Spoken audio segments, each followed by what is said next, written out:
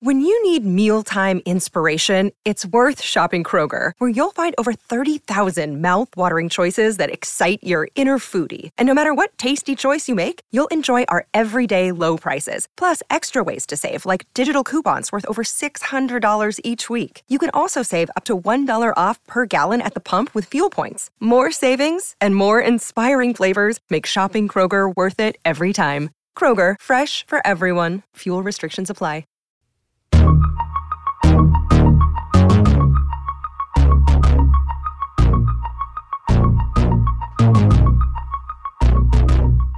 BWI Daily Edition rolling along this week. We have Dave Eckert with us. He is going to talk to us about a bunch of different things. Football, off-season. Some questions can be answered here. And, of course, we'll talk about basketball with our basketball reporter. So, Dave, how you doing today? Up late last night, but Penn State basketball got a win, right? Yes, sir. Yeah. Little tired, but, we're rolling with it. We're rolling. Got the bags under the eyes, but it's all right. We're just going to grind away. It's fine. I was born with those bags under the eyes. Even when I'm healthy and well-rested, people are like, are you okay? It's like, no, this is just what my face does. My mom called it Mediterranean bags under your eyes because she was very Italian. I don't know if that's a fact or not. That's just what she said. But we'll get to that at the end. We're going to talk about Penn State football and some of the things that Dave has over at BlueWhiteIllustrated.com. If you want to check out his articles, there's a mailbag up there with him, Nate Bauer, and Greg Pickle, answering questions that people have about Penn State football heading into the offseason, and Dave's 22 reasons to be optimistic in 2022. We're going to pick 3 of his favorite. I'm going to give 1 reason to be optimistic in the show, and then, of course, we'll round out as we talked about with basketball. So are you ready to go, Dave? You ready to do this? Let's do it. All right. Get into it. So let's start off with our question from the mailbag that I want to talk about that I think is a larger question than just the particular one that was asked in the mailbag. And once again, if you want to check that out, sign up for Blue White Illustrated. $1 sign up is in the description of the video. First link, get there. You can read the question. But it's essentially, is there going to be an open competition at quarterback in 2022 with Sean Clifford coming back for his 6th season, 2 true freshmen coming in, and Christian Veilleux, the redshirt freshman quarterback, next season, or is it going to be a job given to Sean Clifford? What are your thoughts on that particular topic? Well, I think there's 2 things here, right? So I don't think Penn State would have brought Sean Clifford back if it did not feel like Sean Clifford was capable and was, the incumbent at the quarterback position heading into 2022. So that's the first thing. The other aspect of it, though, is, you have guys clearly who you can be excited about behind him. So I don't think Penn State can afford not to consider one of those guys if one of those guys impresses to the extent that, hey, maybe this change needs to happen. Whether that's Christian Veilleux, whether that's Drew Allar or Bo Prabula. But I would expect Sean Clifford to be the presumptive guy, at least heading into the season. So that brings up an interesting question because of the way the season ended. I'm going to show you some of these graphics that I, when looking at the numbers in the Outback Bowl, that were really concerning. 0 completions under pressure in the Outback Bowl. When he was blitzed, Sean Clifford had his worst game of the season, where he was blitzed on 41% of his dropbacks, 66 yards, 2 interceptions. I believe I've called him this week in some of my comments to our message board members. He looked shell-shocked in that game. Can you play that guy knowing he has that problem in his situation, in how he plays in 2022, because it was a theme for the end of the season? How much is that injury circumstance of the offense having to go completely through him, and how much is it just Sean Clifford, in your opinion? Yeah, well, we don't know the specifics of his injury, but you'd assume that he was over it by, or close to over it by that Arkansas game. But I mean, for every stinker that he had, like that Arkansas game, he also had a really good game. He was very good against Auburn. He looked really good against Iowa before he got hurt. Right. So I guess it depends. You can make a narrative from whichever side you want to cherry pick, right? True. Because there are examples on both ends. But again, our own opinion aside, I think Penn State has told you what it thinks simply by bringing him back. It's an interesting situation that Penn State is going to be in, because I thought, and here's some of the other players involved, as you mentioned, Christian Veilleux, his one game where he did play against Rutgers, 15-21, 235 yards, 3 touchdowns, and the stats, of course, by PFF, they're big-time throws, turnover-worthy plays. He wasn't perfect in the game, and as I pointed out in my evaluation at the time, really what he was doing is throwing into man coverage. We have a lot of questions about him, but what I have noticed from him is even in the final drive of the bowl game, he showed good poise, where he was standing in the pocket and delivering the football. He was not running and trying to make plays on the run. He was standing and delivering in the structure of the offense. So I'm interested to see. I am a little bit, having watched all the film and having seen Sean Clifford's frustrations at the end of the season, probably really still stuck in what I saw in the bowl game, which was probably his worst performance of the season, considering the injury at Illinois. So there's, I think, a narrative that is out there that James Franklin would not bench Sean Clifford because he didn't at this season. Do you think there was an opportunity to bench Sean Clifford as he played throughout the season, given what you said of you can cherry pick from the narrative, but it really was up and down if you look at the way he played in those games? Right. I think the time to bench him would have been that Illinois game that you're referencing. And I don't know exactly how Penn State felt about Christian Veilleux at that time specifically. That they gained confidence in him further down the line. I don't know. I mean, but you saw that they were willing to bench him 2 years ago when he wasn't good enough. Will Levis, I think it was the Nebraska game that Will Levis started, if I'm remembering right. Maybe not. But yeah. Clearly, they've shown that they're willing to do that. And for that reason, I'm kind of a little confused at the overall narrative that I see from Penn State fans. And it does seem to be a majority of Penn State fans that feel this way, that Sean Clifford coming back is a bad thing.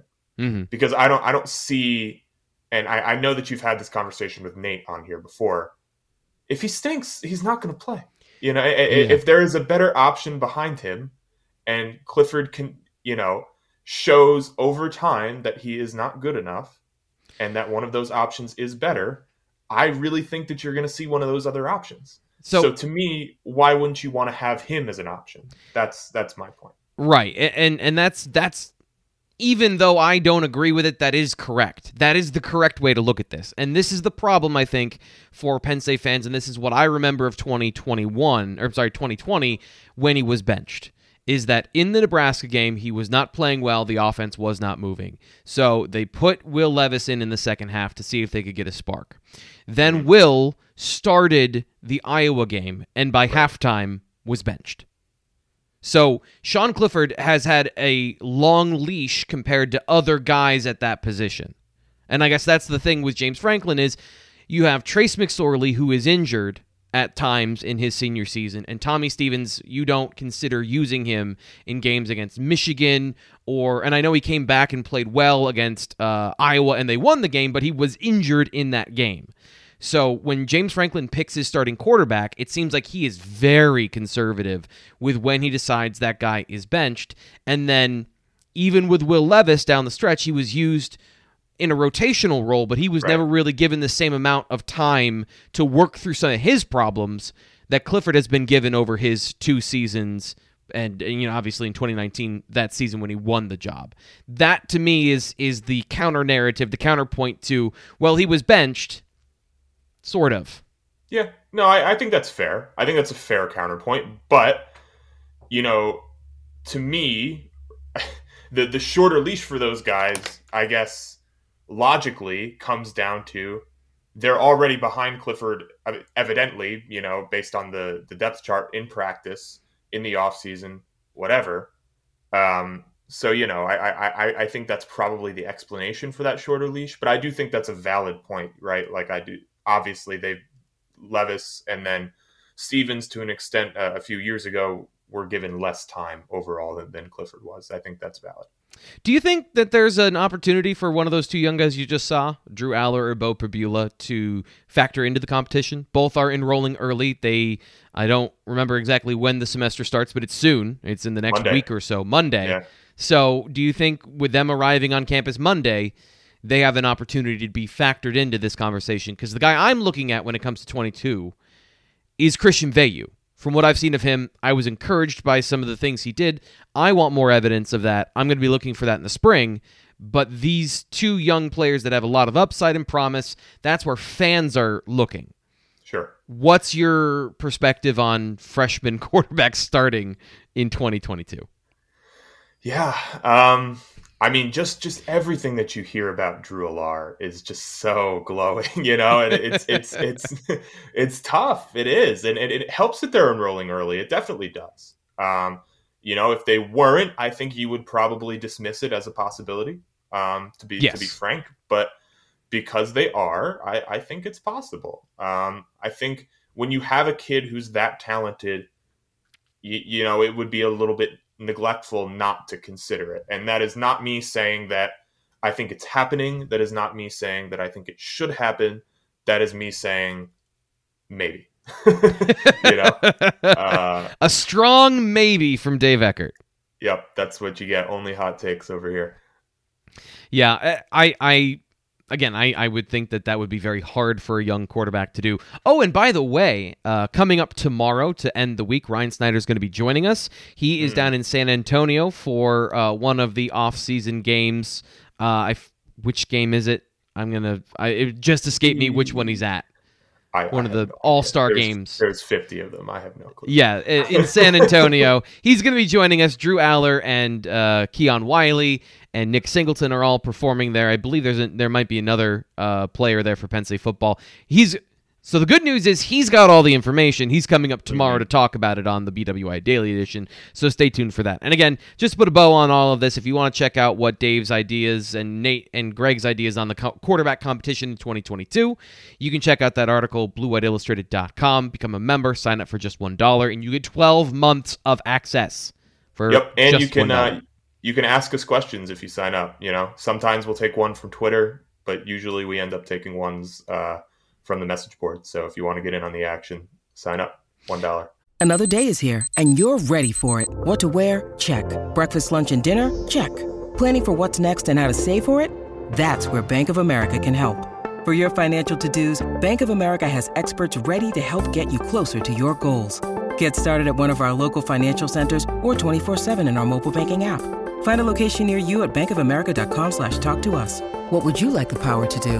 Mobile banking requires downloading the app and is only available for select devices. Message and data rates may apply. Bank of America N.A., member FDIC. Hello, it is Ryan, and I was on a flight the other day playing one of my favorite social spin slot games on ChumbaCasino.com. I looked over at the person sitting next to me, and you know what they were doing? They were also playing Chumba Casino. Coincidence? I think not. Everybody's loving having fun with it. Chumba Casino is home to hundreds of casino-style games that you can play for free anytime, anywhere, even at 30,000 feet. So sign up now at ChumbaCasino.com to claim your free welcome bonus. That's ChumbaCasino.com and live the Chumba life. No purchase necessary. VGW. Void where prohibited by law. See terms and conditions. 18+. So the next thing, you wrote another article about 22 reasons to be optimistic for 2022, and I feel like when we talk about that quarterback conversation, there's always that conflict, there's that rub. Let's be positive here. What are the things you're optimistic about for Penn State football in 2022?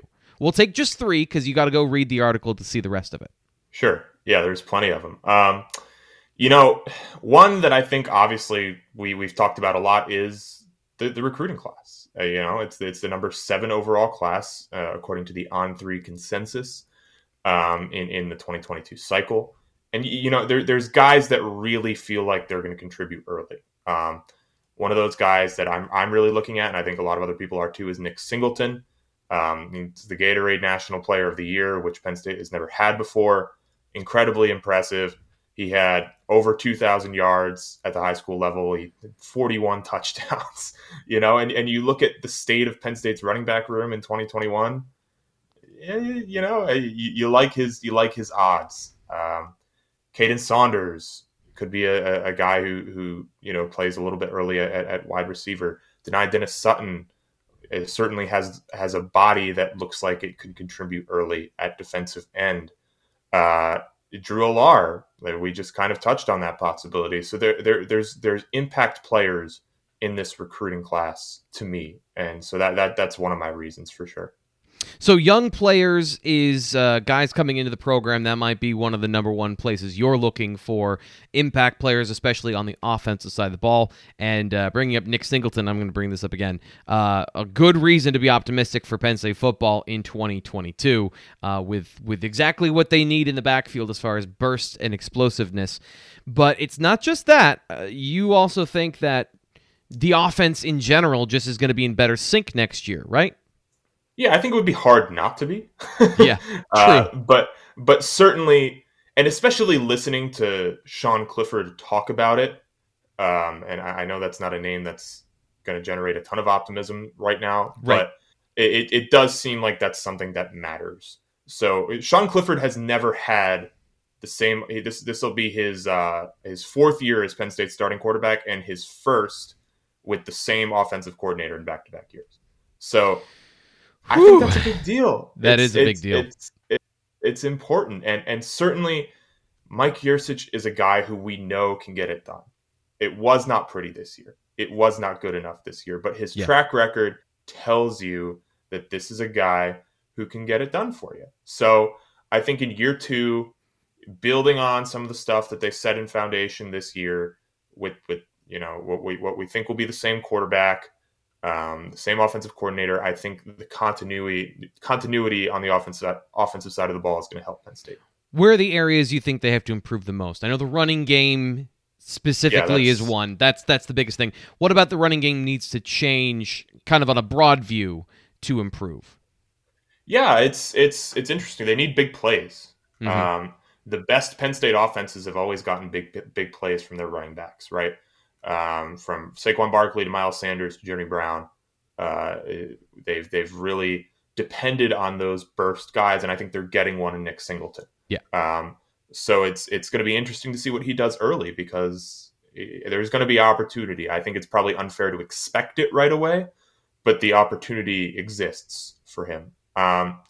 So yeah, that's the big thing, and then you'd like to see the tight ends get a little bit better, get them some more involved. Penn State has some really good athletes there that I don't really think made a difference in 2021. Brenton Strange, Theo Johnson, Tyler Warren are all guys who can go up and get it, and for whatever reason that position group just never really clicked. And then beyond, and obviously we know they're not going to have Jahan Dotson, and I think we'll touch on the wide receiver room in depth a little bit, but they need consistency. They need consistency from the other guys. They need big plays from the other guys. Yep. They're not. I don't think this is an offense that is going to nickel and dime you down the field. That's not how it's designed from what I've seen. That is absolutely not how it's designed. Even to the running game, to a point of what I noticed from, especially at Oklahoma State, and having an athlete like Chuba Hubbard who was explosive in that offense. They used a lot of outside zone. They used a lot of zone running to get explosive plays, hard cutbacks, big-time runs like that. And that, as you pointed out, was missing not only from the talent, but the scheme and the ability to do that. Something I noticed in the bowl game was there are some great run designs where they were using fakes to get the defense to be wrong.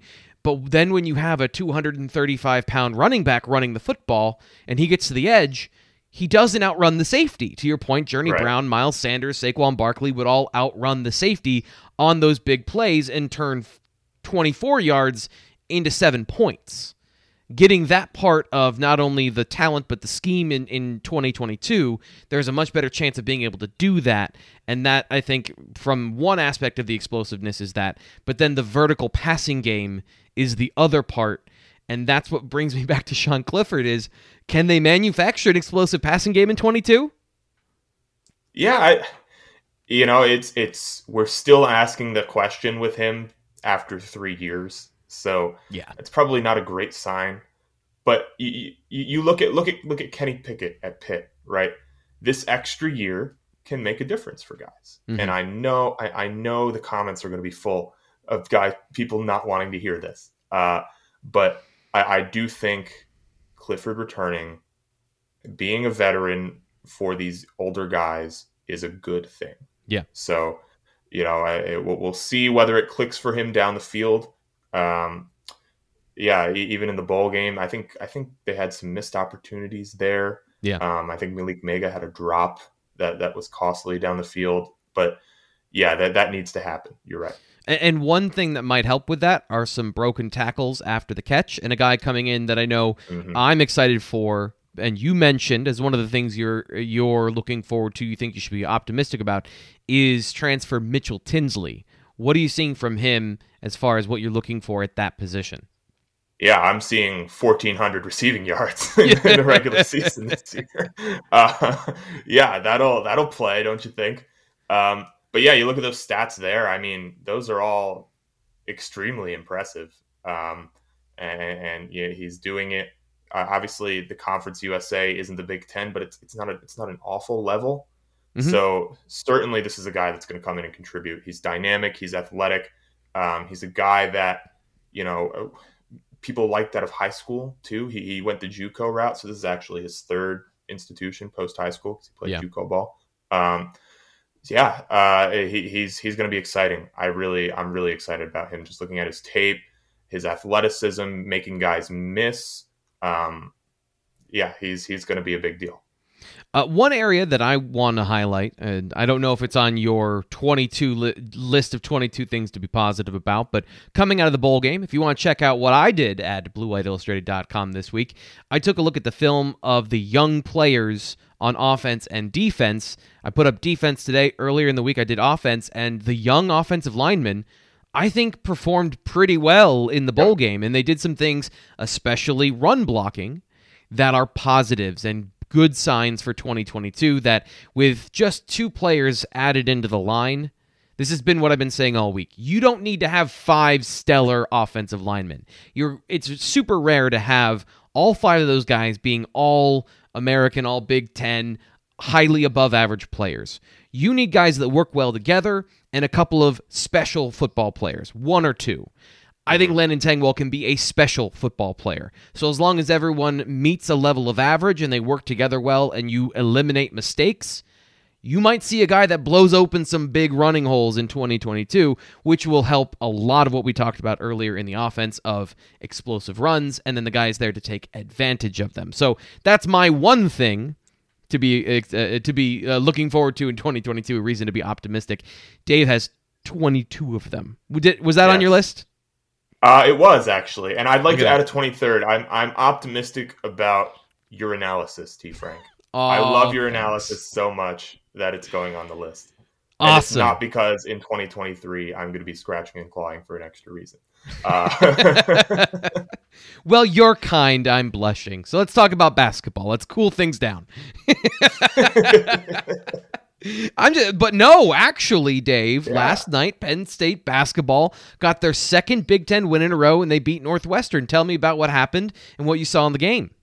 Yeah, Penn State came back from a 10-point second-half deficit. They executed really well down the stretch. I think they finished the game on a 30-17 run, and they beat a good Northwestern team. I know people tend to hear Northwestern and think garbage, but this was a good Northwestern team. They were 8-3 heading into this game. I think around 40th in the KenPom ratings, which is an analytic website that kind of uses efficiency metrics to rank teams. Good win for Penn State. Really good road win. 2 in a row in the Big Ten, which honestly, if you had asked me if they would win 2 in a row in the Big Ten at all this year, I would have told you no. So they're already ahead of the game. So what's the makeup of this team now that they have, I think, as you've talked about, they were waiting for a couple of guys to get involved through injury or transfer problems. Do they have their full complement now? And what is the makeup of the team? They do more or less. They're still waiting for Giovanni Scott to get fit.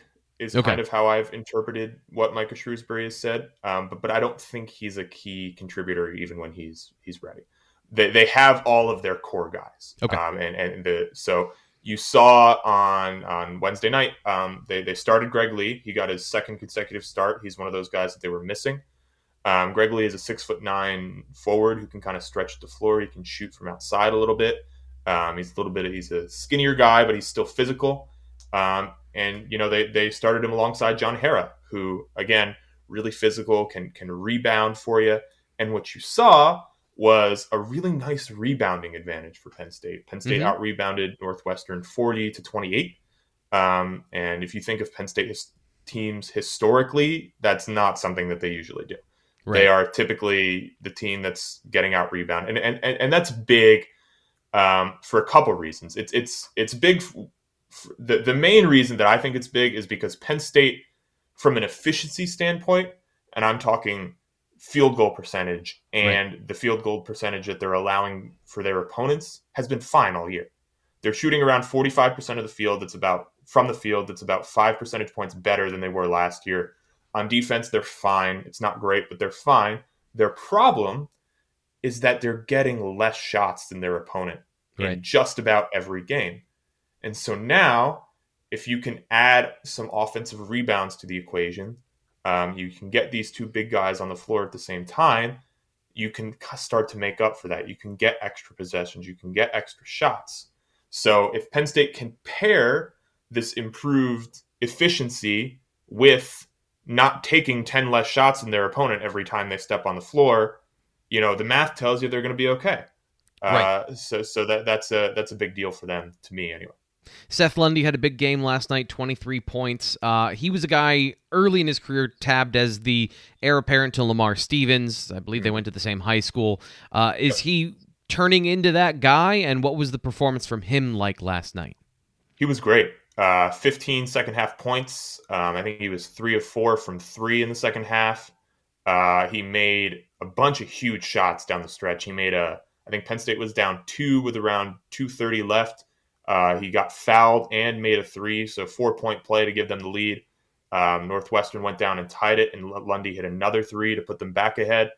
And then he kind of sealed it with a 3-point play on a fast break. So yeah, he was great. He was awesome. But Go ahead. Sorry. Go ahead. He's tough because he does this every once in a while, and you're like, man, if he could do this every night, they would be awesome. But it hasn't happened for him yet. You look last year, they won some games that they really didn't have any business winning because Seth Lundy went off. Yeah. They won at Virginia Tech. I think Seth Lundy had 32 points in that game, if memory serves. He was great from 3 early as well, if I remember. Yep.